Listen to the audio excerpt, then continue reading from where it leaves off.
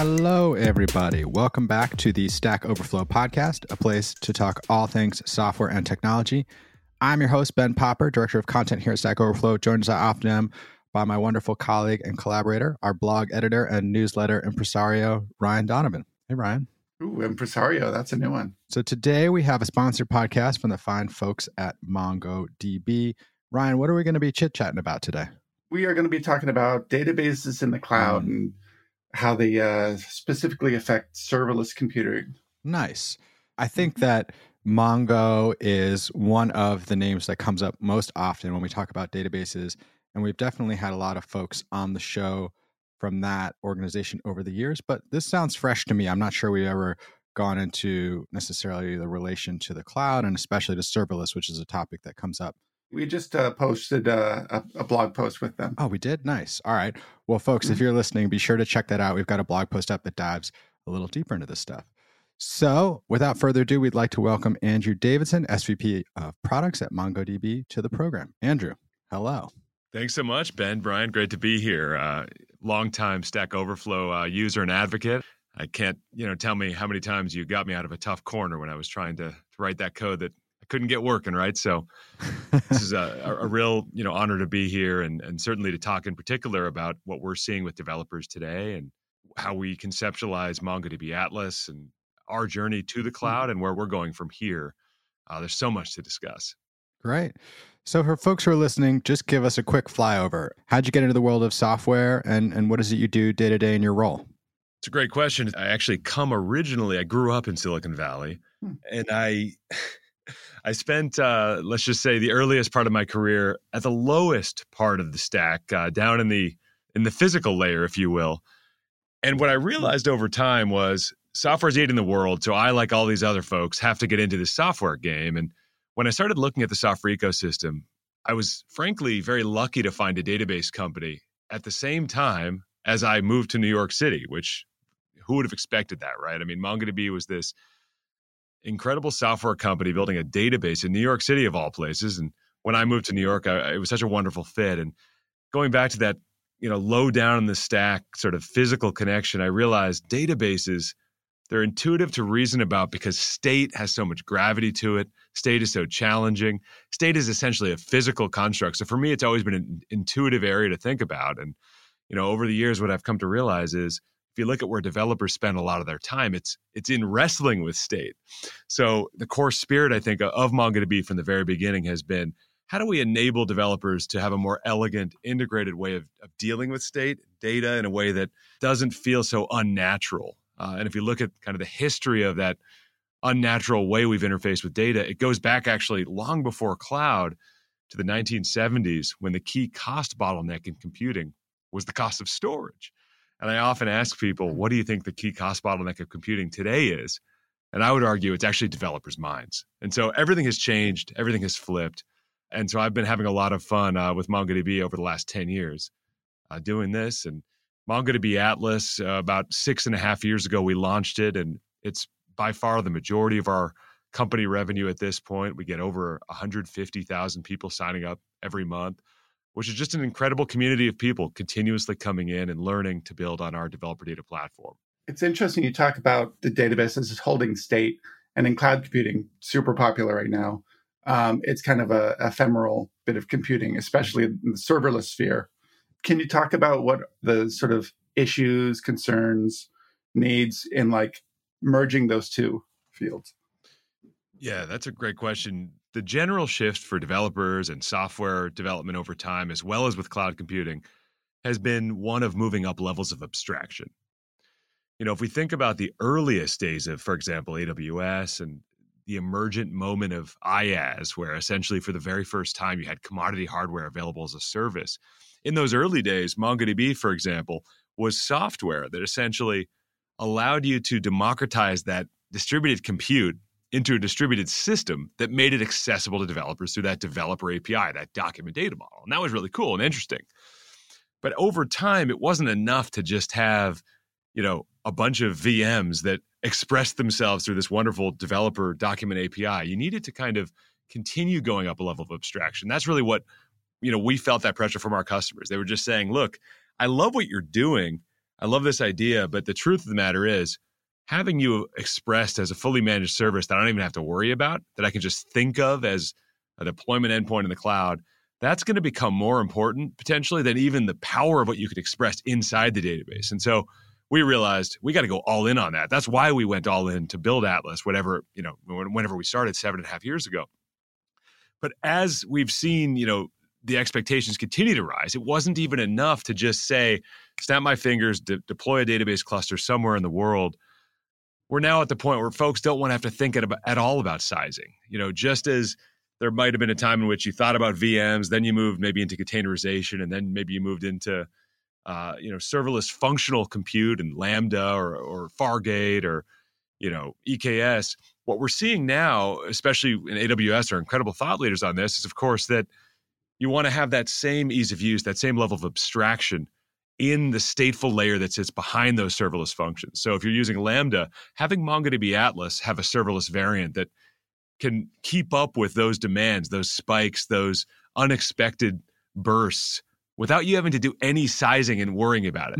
Now, I want to be intellectually honest that the reality of serverless computing is one of optimization necessary when you do have very large scale workloads, or when you're optimizing for cost, for example. By no means are we in some magic land now where you can just write some code and everything will magically work.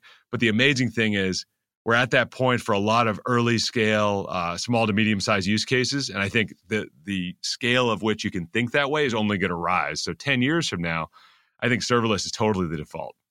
Sweet. So for folks who are listening, can you describe, at least in your opinion, are there benefits to using databases that aren't restricted by like that relational SQL architecture? I know that's something Mongo, is quite famous for. So from your perspective and as it relates to the cloud, what are the benefits there? Well, yeah, the core thesis from the very beginning for us has always been anchored in this idea that if you think about how you write code, you're mostly thinking in terms of objects. And those objects have this rich structure to them. They have embedded documents and arrays in them. And that's a first-class way that you think as a developer, always. I mean, and the idea that you should have to sort of fracture that object across a bunch of tables leads to two fundamental challenges that really are the core thesis for why MongoDB exists. First challenge is that it's hard to reason about, hard to make changes. It's too brittle. It's inflexible, essentially, once you've got down that road, because you don't just think about the way your data looks, the way it's stored. You're actually having to introduce this whole impedance mismatch.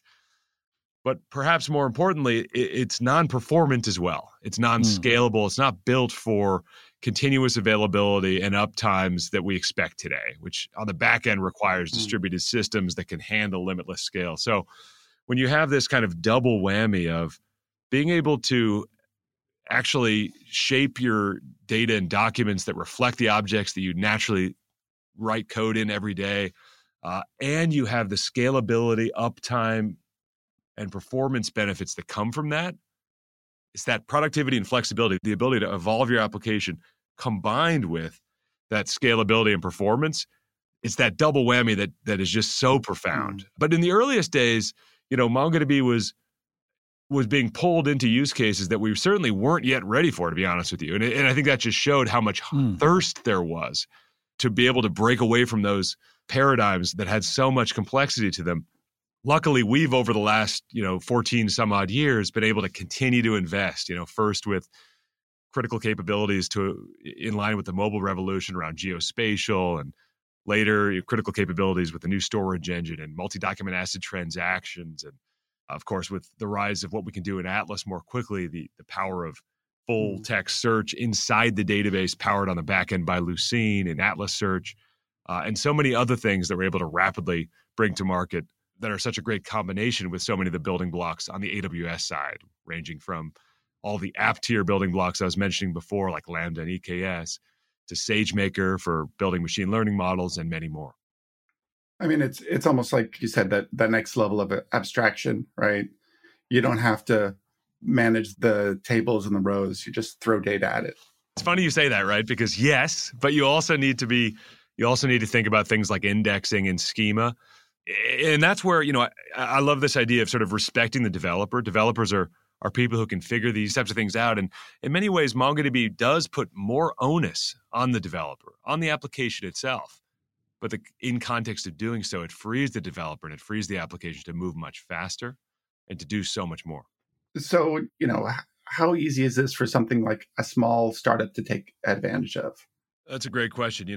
I was mentioning that incredible number of people signing up for Atlas every month, 150,000. And if I think about who those people are, it's everyone ranging from someone who's just learning to code for the first time and, all over the world in Vietnam or India, to folks in some of the most sophisticated enterprises in the world building hardcore, large-scale, mission-critical applications in banking and large-scale games and in government. And so I think the key is that this level of abstraction, the document model, fully managed as a service on MongoDB Atlas, in combination with the incredible building blocks that AWS provides, allows small teams to move faster than ever before. And so many world-changing upstarts are being born all the time on this platform. If you think about some of the largest digital native challengers that have emerged in the last decade, many of them were built on this platform.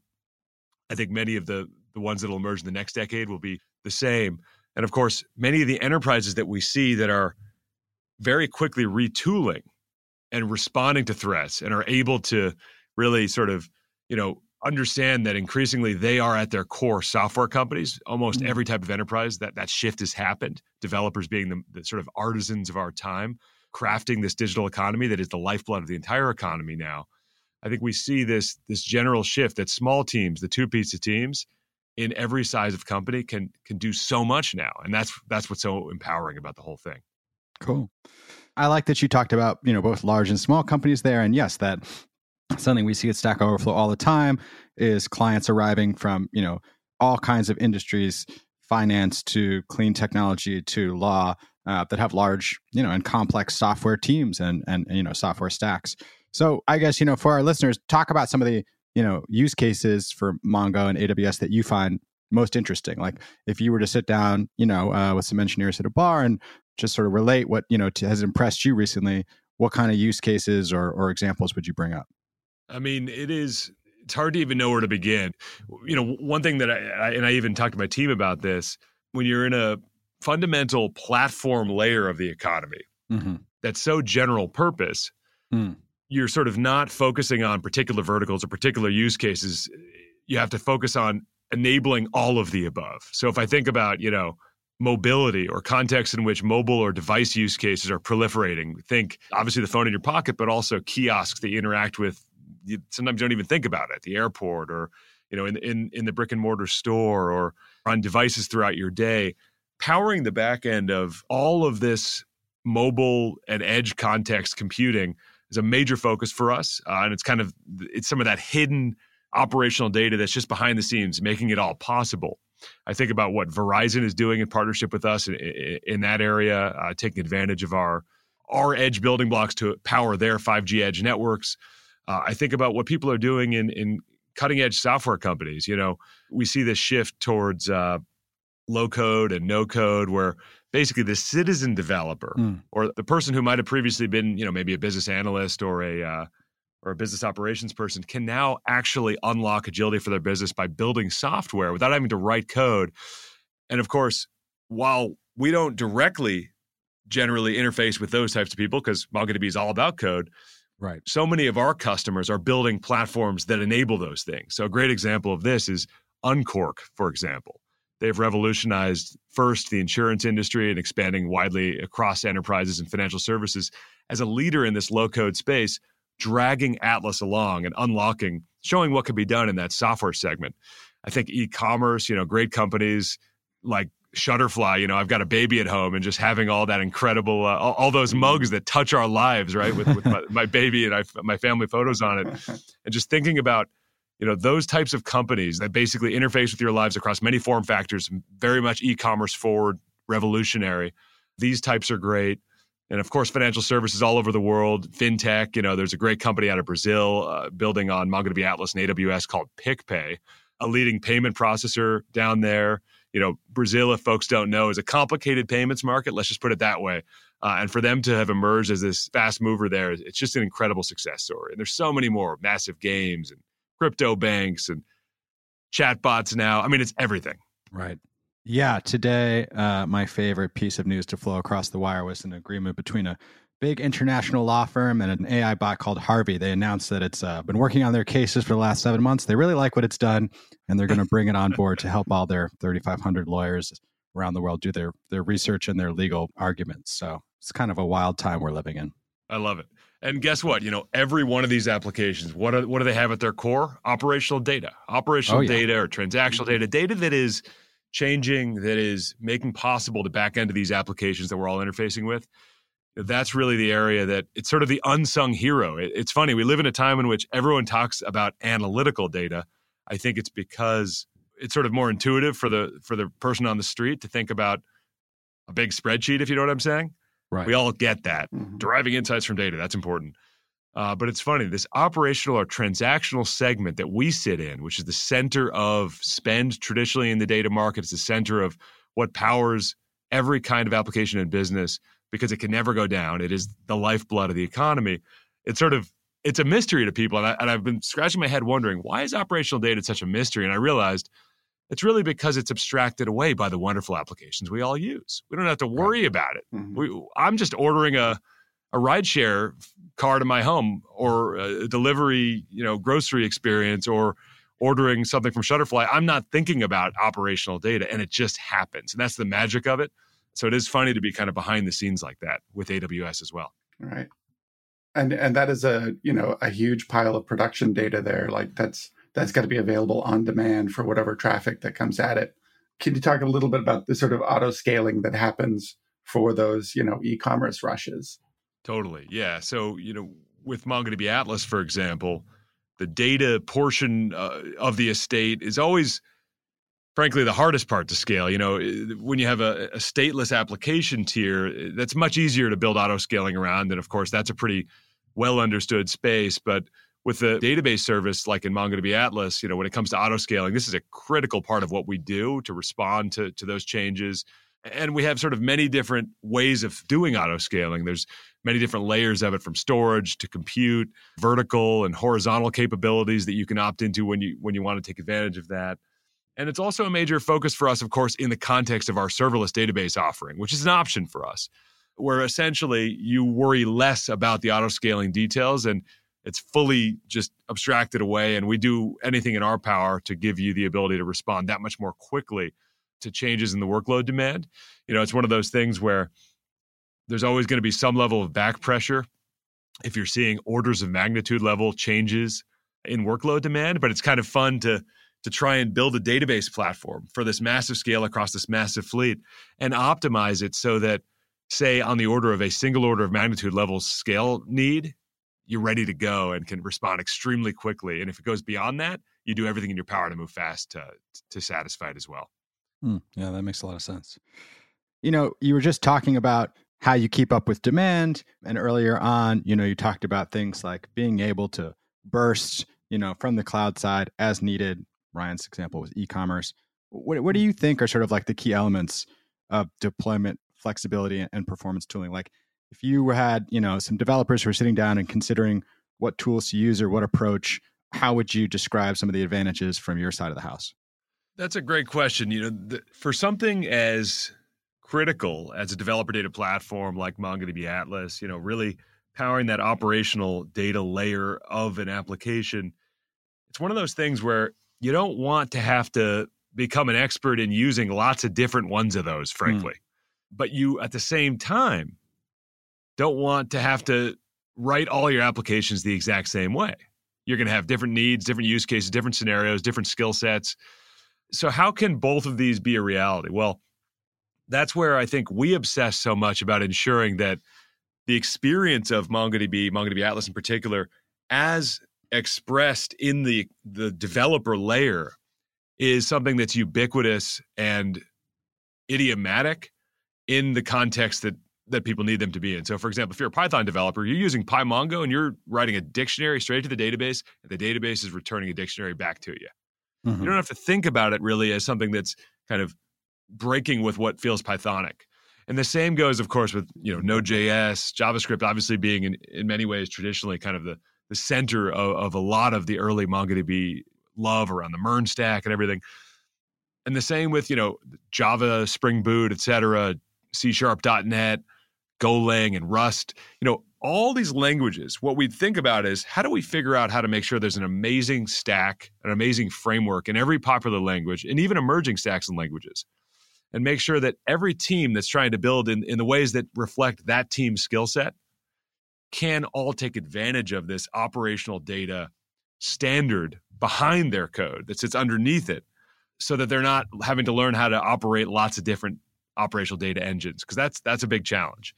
And I think the other part of making that a possibility is to be able to express the vast majority of the stateful needs that you need from those applications. When we kind of looked out at the sea of alternatives, it wasn't just that relational and tables existed. We saw kind of a different trend play out whereby folks would typically run into the limits of what they could do with those tabular relational models. And so they would layer in a new system, maybe a key value store, to kind of enable certain features in their applications that required continuous availability or scale. And then we saw this trend of, okay, now I've got a key value store in the mix that has limited queryability. So I'm going to augment this gap with a search engine, perhaps. And now my app has to sprawl across 3 different operational engines: a key value store, a search engine, and a relational database. And all of a sudden, everything gets slow. And so I'm going to put a 4th layer in, maybe a caching layer. We saw this kind of dynamic of the 4 different engines powering apps so frequently that in many ways, I think that was a core thesis for us to flip it on its head and say, what if I could have the strong transactional general purpose capabilities and secondary indexes that I knew and loved from relational databases? And what if I could have the uptime and scalability that I might have gotten from key value store? And what if I could get the rich queryability of a search engine and the performance of a cache through one API, through one interface that I, as a developer from any idiomatic language of my choice or framework, could interface with? This idea is kind of a groundbreaking one that allows for standardization, but still allowing all the teams to express themselves and build the way they love. So are you all trying to put an end to ETL pipelines? Death to data lakes and that? Well, it's funny because it's like when you create a larger highway in your city, thinking it's going to reduce traffic. In the end, it just causes more proliferation of neighborhoods such that in the end there's going to be more traffic. I think the reality is, by lowering the barrier to building applications, which is in many ways what's happening here, smaller teams doing more, what that means is there's more applications, more proliferation, more need to interact across application boundaries and microservice boundaries and to synchronize them. And so there's inherently going to be a data lifecycle, both in the operational layer as well as a data lifecycle once you kind of go beyond the operational lifecycle downstream into your data lake or your machine learning data science. You're going to have to close the loop and operationalize those models back in your applications. All that stuff's still happening and in a big way. But yes, in many ways, not having to have the builder of the application go do a bunch of plumbing to ETL data from an operational store to another operational store to another operational, just to make the app work. That is a game changer and is in many ways the core focus for us to get across. Like, wow, what if I could push that down to the provider? In our case, we got to do all that heavy lifting for you, which is a lot on us, but that's what we're here for. That's our job. So cool.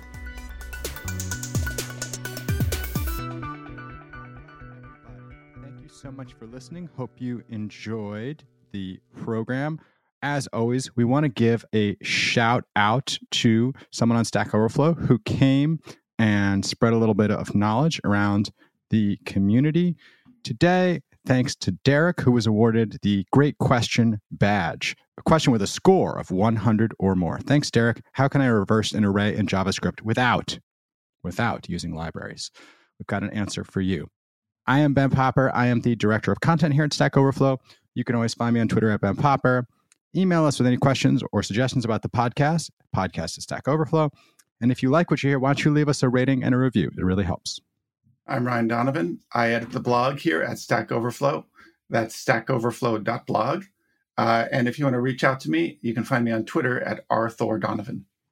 And I'm Andrew Davidson, SVP of Products here at MongoDB. And it's been a real pleasure to be with you today. You can find me on LinkedIn. I'll also just encourage anyone who's potentially new to MongoDB. We have a free to get started, free forever, free tier on MongoDB Atlas. You can also download our community edition of the software.